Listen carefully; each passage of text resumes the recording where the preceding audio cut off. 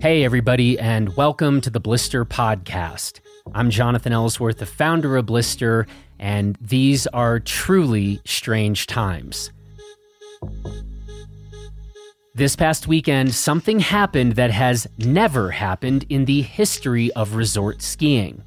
In the span of less than 12 hours, most ski areas abruptly suspended their operations right in the middle of March.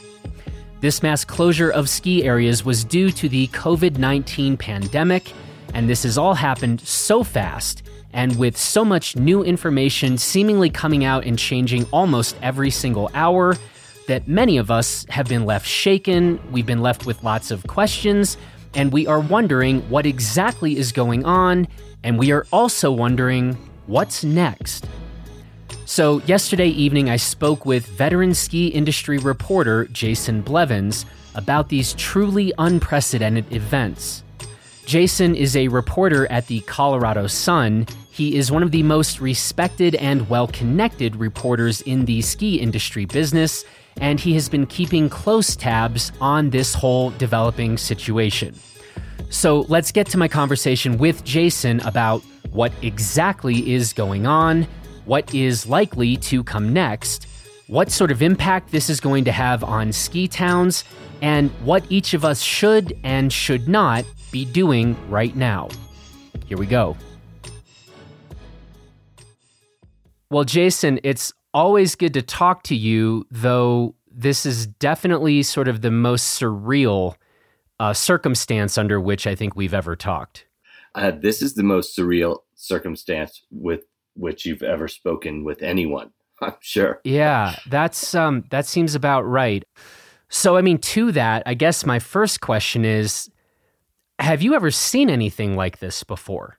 No, I mean, of course not. I don't think, unless you were alive for the 1918 Spanish flu, I kind of doubt you've seen anything like this. But if you do have to make some parallels, it would probably be 9/11. Now, in terms of the ski industry and what we're going to talk about, obviously we were not skiing during 9/11, but there was a whole lot of concern over what the future looked like. And I think that's where we are right now. We're sort of in this gray area. You know, what does this mean? How long is this going to last? You know, will we be skiing later this season? You know, will we make spring turns? Again, this is just, hyper focused on skiing.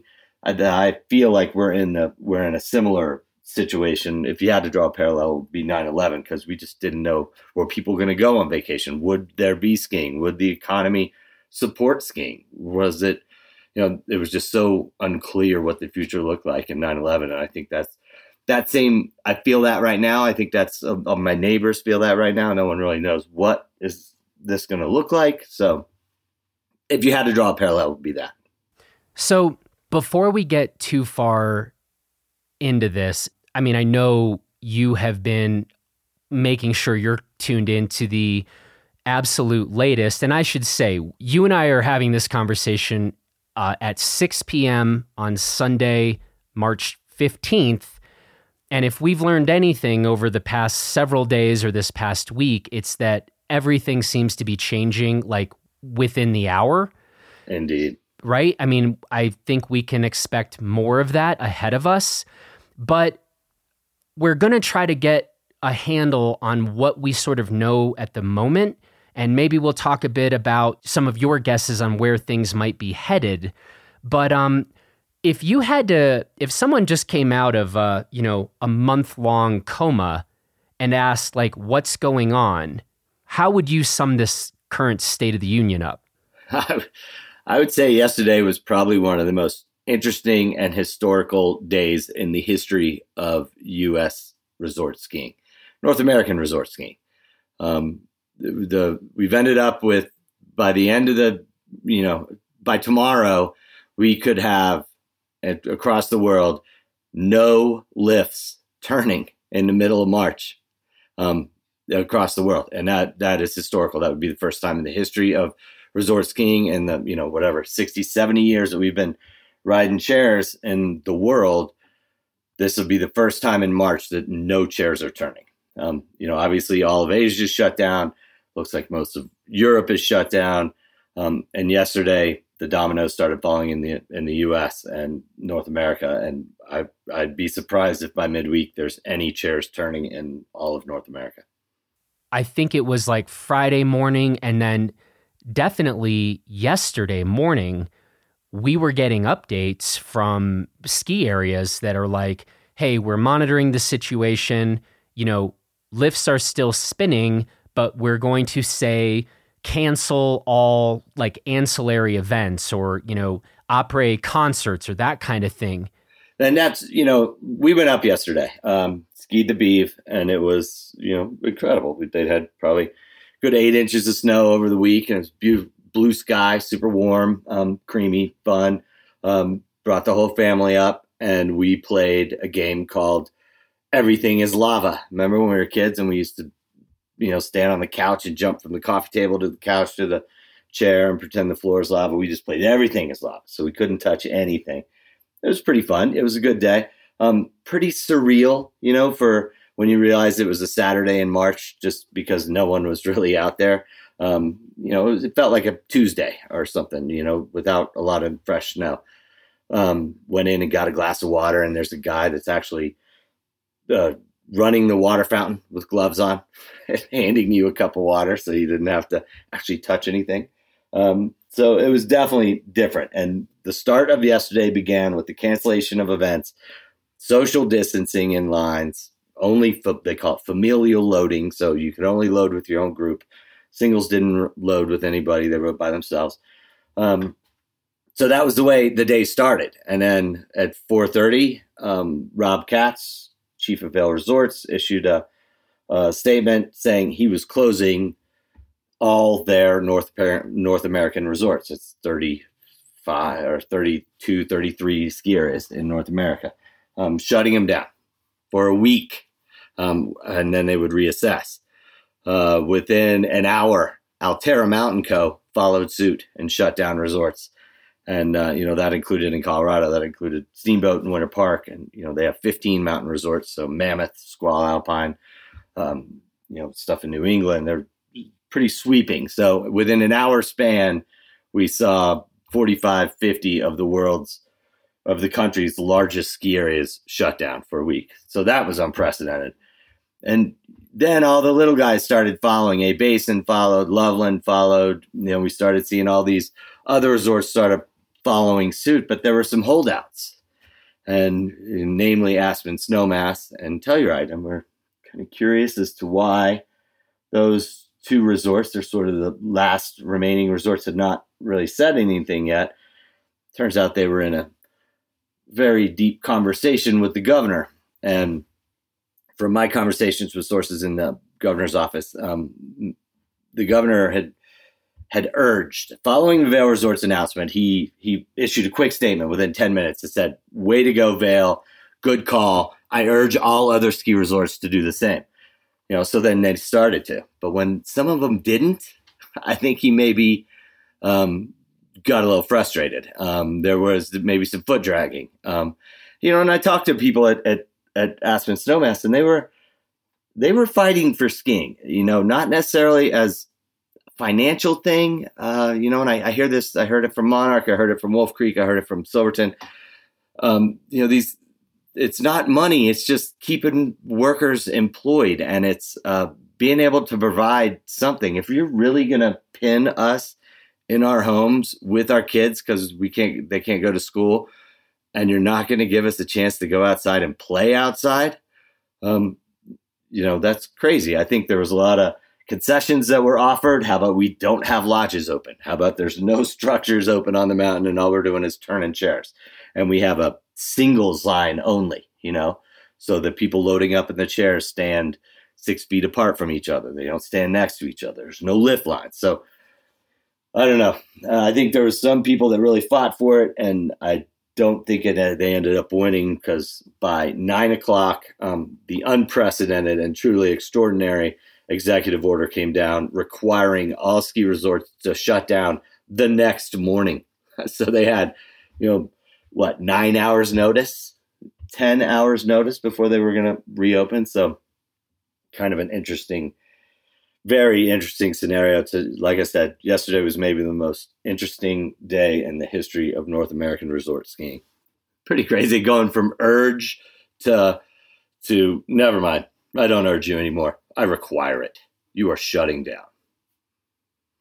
And some of the little guys, Aaron Brill at Silverton brought up a really good point. He's like, I don't understand, it's like the governor can't or isn't differentiating between a day at Vail, which is, that's 20,000 people on a Saturday at Vail ski area, not to mention 8 to 10 at Beaver Creek. So, that's a busy day in this valley. And he's like, we'll do a couple hundred unguided. Like, there's never a chance that anyone's really standing next to each other. It's just, we're not that kind of scary. We aren't that scary. And Davey Pitcher's the same way, going like, wait, we're not Vail. We're not some massive, massing of people. I don't understand why we can't run if we take all the precautions that, everyone's recommending. But at the same time, we're in an extraordinary situation, and nobody really, who am I to say that the governor made a good decision or a bad decision? Either way, he made the decision, and he's probably was the safest decision. But, there is frustration at those smaller resorts for sure, that saying like, we're not Vail, we're not 20,000 people. Why can't we have, a couple hundred spread across 4,000 acres of terrain? Yeah.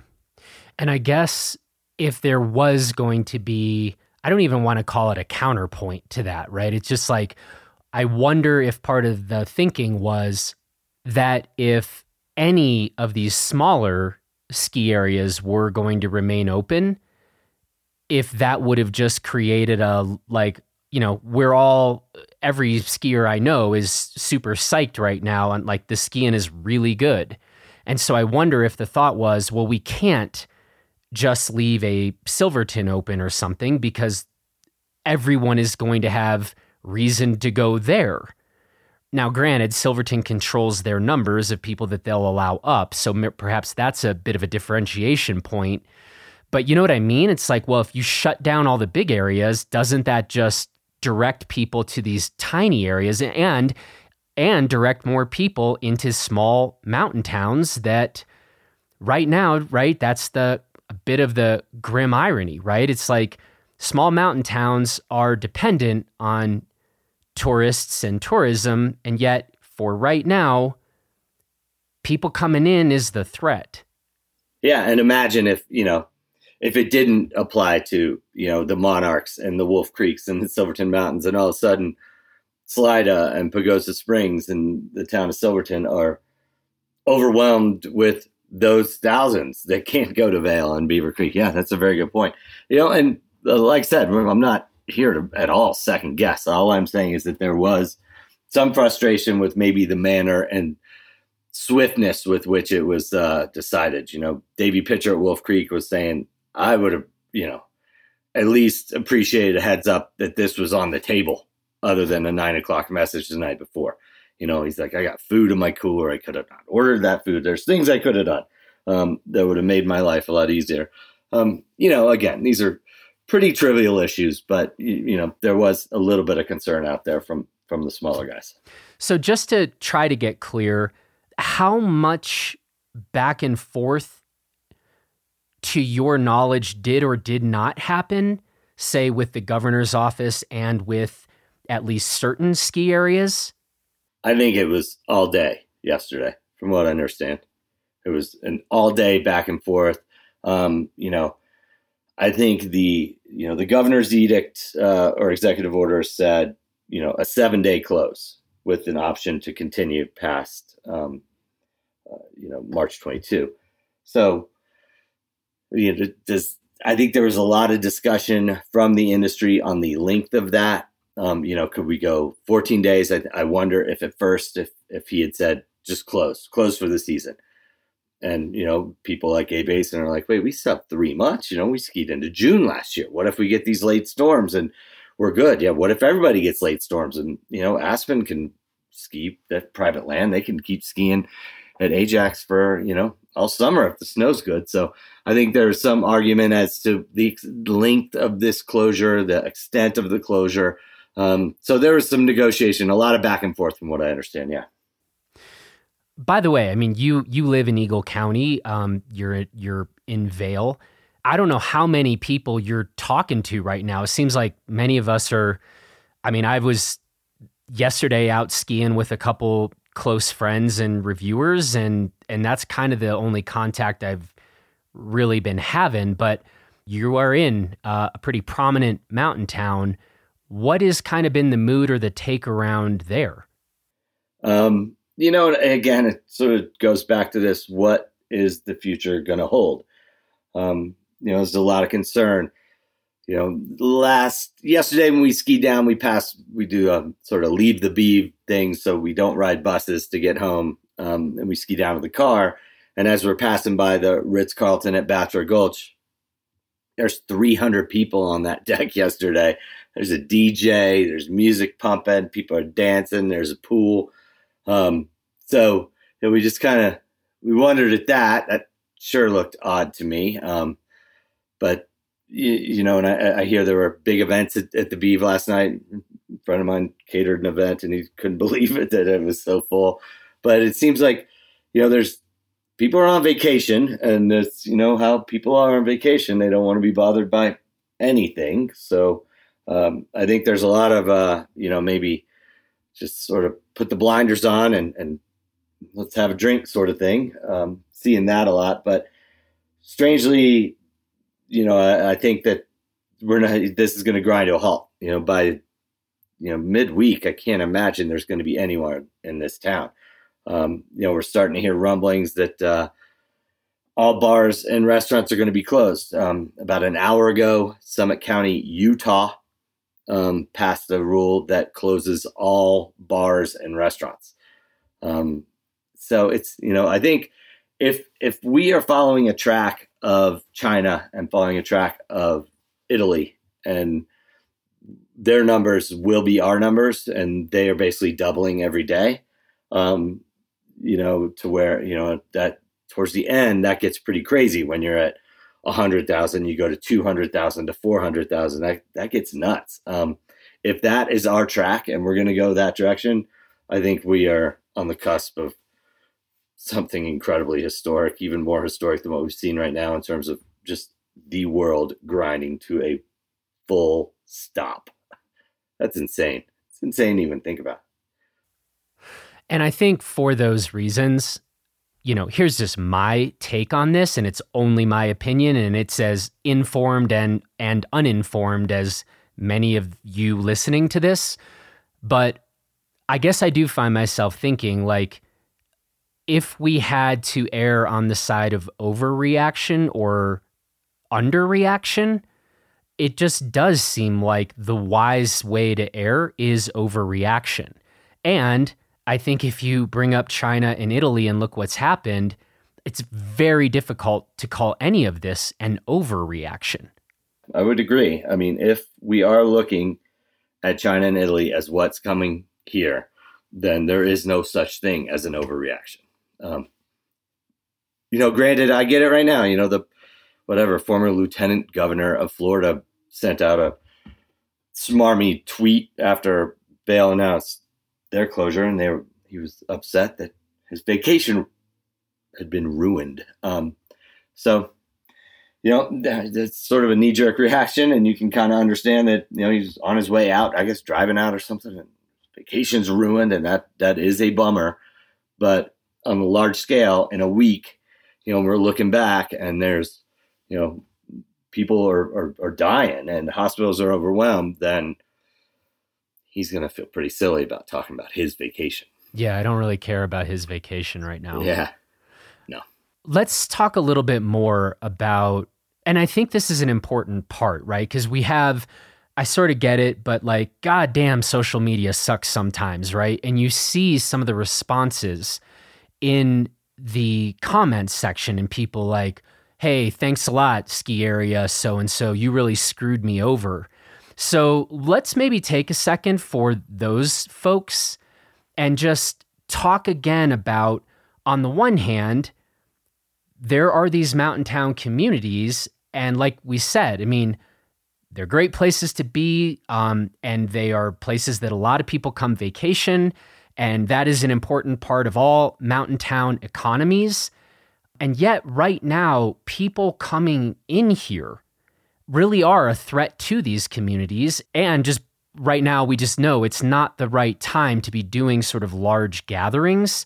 So I don't know how we say anything other than like, yeah, sorry, there's going to be some personal inconvenience here, but I don't know how you like put, hey, you're a buzzkill on my spring break ahead of the safety of these mountain town communities and then the people returning back to wherever they came from. So I really struggle right now to understand the clear criticism. As much as I would love to be riding chairs right now, I guess I just am failing to see where the real criticism would come in on this program. I mean, I agree. You're not going to hear it from me, but if you spend a lot of time on Twitter, which I do, and there's things I will say in my living room to my wife, and then there's things I'll say on the Twitter, and they don't always overlap.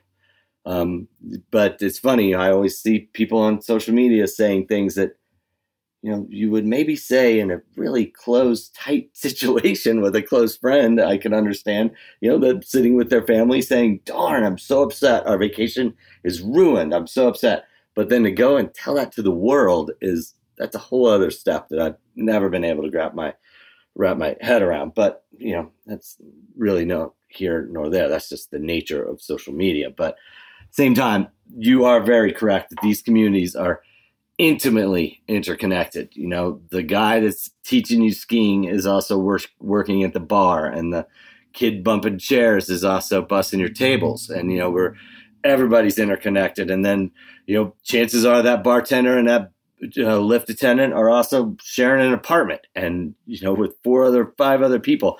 It's sort of an unusual situation up here with how interconnected everything is. And, you move from one place to another, to a crowded restaurant, to a crowded ski area, to a crowded lodge, to a hotel. A lot of interconnected, a lot of ways, things that overlap around here. So I can understand the concern from health officials here. And really, it's not surprising that the hottest spots in Colorado right now are the ski towns, are Pitkin and Eagle counties, specifically Eagle County. So that isn't surprising to me. There's tons of people come in from different places. It's a destination. They're spread out all over. They're served by some of the same workers in multiple venues. So I'm not surprised, but it is the truth of these ski towns. We are there's quite a diverse population of visitors that come in, and they bring all sorts of good stuff. It seems like this would be a decent time to mention the fact that there is such a thing called backcountry skiing. Yeah, well, I mean, I'm sure there's some people listening to this who are like, you guys are talking about sort of the end of the ski season, and they're like, look, I only ski the backcountry. I'm not affected like in the least. And like touche, fair point type of thing. I'm curious to hear like what you have to say about this. I guess for me, the big thing is just, I do wonder a little bit if we're going to see sort of a quick scramble of people buying up touring equipment and sort of having an attitude of like, well, I can't ride chairs anymore, so I guess it's time to learn to backcountry ski. I'm not predicting some massive influx of that per se, but if there is even some uptick, I guess the one thing that I would say is like just the obvious reminder that like y'all shouldn't be doing that if you haven't taken any AVI courses, if you don't know how to operate a beacon, if you've never done any practice with a probe, etc. So I don't know. I mean, that seems like this sort of very obvious thing to be said. What are your thoughts on, the sort of backcountry skiing world? Well, on the flip side, I think, if I was a vacationer and I'm like, I'm going to get my turns in, I would go skin at the ski area. We have a pretty industrial snowpack up there. You could get into some pretty gentle slopes that have been groomed. So the chance of any sort of, avalanche going to the ground is none. Like I said, this is an industrial snowpack at a ski area. So, we essentially have giant venues of industrial snow available for skinning right now. I have not checked every resort's uphill policy, especially in this sort of unprecedented closure, but I would just advise if you are going to go up, check what the uphill policy is. I know that some resorts out here in Colorado allow it, some don't, even when they're fully operating. So I think it's probably best to check and see what each specific resort's policy is. But I do know that lots of people are skinning in the Roaring Fork today. Any other thoughts on this? Any other things we need to touch on? It's pretty, just crazy times. We've, thrown out just about all the big hyperboles that I can, but I don't think I'm overreaching in saying that this is probably one of the most historical moments in the history of resort skiing. We've never really seen this before. This is completely new ground. The idea that these closures are going to last a week, again, if we are looking at China and Italy, that doesn't seem like a week is going to be any better. If anything, it's going to be exponentially worse because we are still on the upside of this thing and still climbing up to that peak.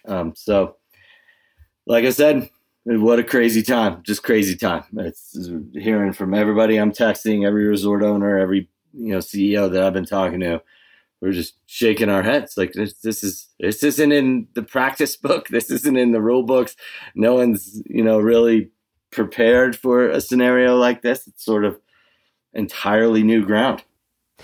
Yeah, and honestly, where my head is at right now, and again, I think there's going to be a lot of us backcountry skiing for the next several months, and that'll be great. But where my head really is in terms of ski areas, I want to really encourage, well, certainly every skier, and then hopefully just the whole country, like in a way, I think we really need to be thinking about making sure when it's time to open ski areas next season that we're doing the absolute best practice thing right now to ensure that next ski season, is opening on time and all the rest. You know what I mean? Like, sure.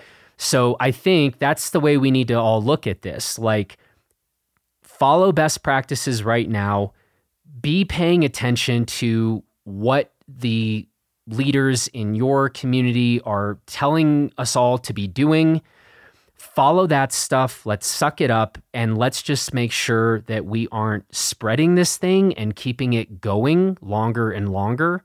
And I don't know, it seems like that's the best thing we can do. I don't know if it's all we can do, but I think it's time for us to all kind of fall in line and not assume, we're fine or this is somebody else's problem or something like that. I think that's about as good advice as you can give right now. I think we will be talking about lessons learned from this episode, COVID-19, for generations. I read somewhere today that maybe this will be the demise of the handshake, which is kind of funny. What if we stop shaking hands now for the rest of society? What do we do? Fist bump, kick feet? They do that in Asia sometimes. They'll go up and kick each other's feet as a way to say hello. Yeah. Man, I don't know. Nobody does. But what I do know is, as always, when it comes to the ski industry, you're always one of the first people I want to talk to about what's going on. So yeah, I appreciate this conversation. And as you already said earlier, it's going to be very interesting to see where we are a week from today. And if we look back on this and are like, we're in a whole brave new world, or people have fallen in line and we seem to be getting a handle on this. Who knows, right? Who knows? It's really hard to tell, but we can hope for one and do what we can. I, for one, am sitting tight, following the rules, doing what I've been told, and hoping that we can get this thing at least spread out the impact. If we all do catch this, let's not all catch it at the same time. That's the idea, right?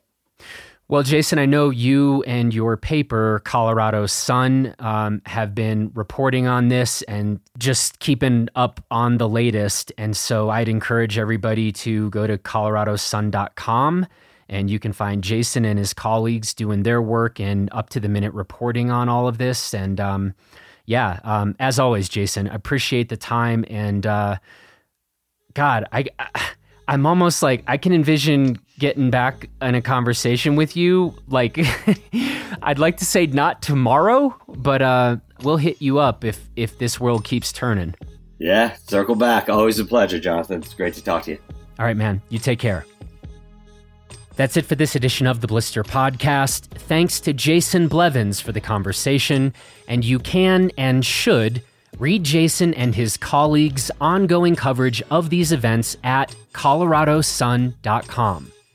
Until next time, please be safe, be smart, please be a good citizen and a good member of your community, and let's get through this. Thank you all, and we will talk to you again next week.